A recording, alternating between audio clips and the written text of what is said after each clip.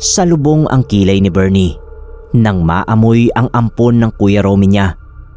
Naitaas niya ang panliig ng t-shirt na suot upang ipantakip sa kanyang ilong. "Kuya, hiluran mo nga yung alaga mo. Amoy alikabok. Kahit kaliligo lang." Reklamo niya.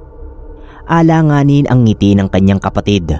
Pagpasensyahan niya na raw kung medyo hindi nga maganda ang hygiene ng ampon nitong si Carl. Nagmula raw kasi ito sa mahirap na komunidad na ultimo patubig ay hindi makaabot.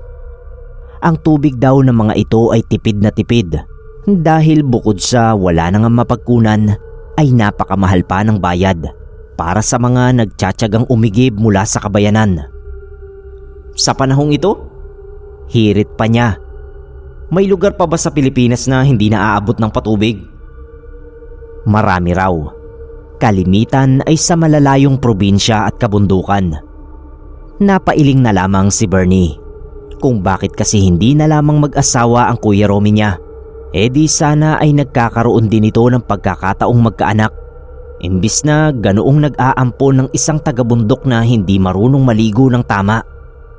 Subalit bukod sa kapabayaan sa sariling kalinisan, ay may isa pang napuna si Bernie kay Carl.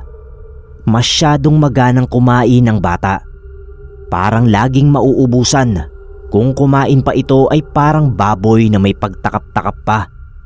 Nakakairita. "Kuya," pasimpleng bulong ni Bernie sa kapatid na katabing kumakain sa hapag. "Sawayin mo naman si Carl. Mauubos na yung adobo." Muli ay isang alanganing ngiti na naman ang tugon ni Romy. Pagbigyan na lamang daw ang bata. Natural daw na masabik ito sa pagkain dahil kapos na kapos nga ang pamumuhay sa dating tirahan.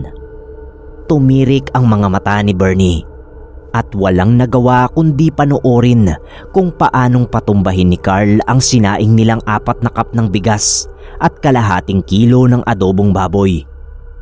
Marami pang nakakawalang ganang bagay ang napapansin ni Bernie sa bata.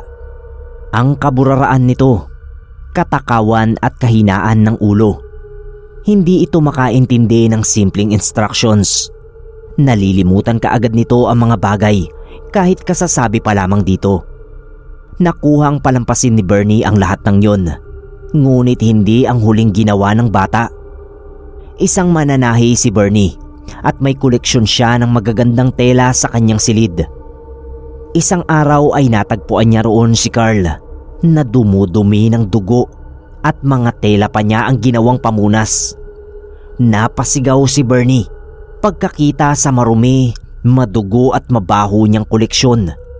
Sa labis na galit ay hindi niya napigilan ang sarili na hilahin sa braso si Carl na nakaupo pa sa isang sulok habang patuloy sa pagbagusbos ang napakabaho nitong dumi. Sa biglaang pagkahila ay nakalas ang mga braso ng bata. Natanggal yon kasama ng balikat nito. Lalong napasigaw si Bernie. Kasunod noon ay bumagsak sa sahig ang panga ng bata at umalagwa mula sa bibig nito ang malapot at mabahong dugo na may uod. Halos himatayin si Bernie noon dumating ang kanyang kapatid at nagwika. Akala ko kapag nilayo ko siya sa bundok ay hindi na siya tuluyang makukuha ng binangunan. Kaya pala kakaiba ang ugali niya ay dahil wala na sa sarili at patay na talaga si Carl.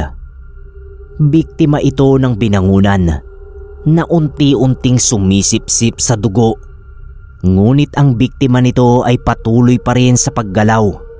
Kapag nasa idna ang dugo nito ay unti-unti nang mabubulok ang katawan.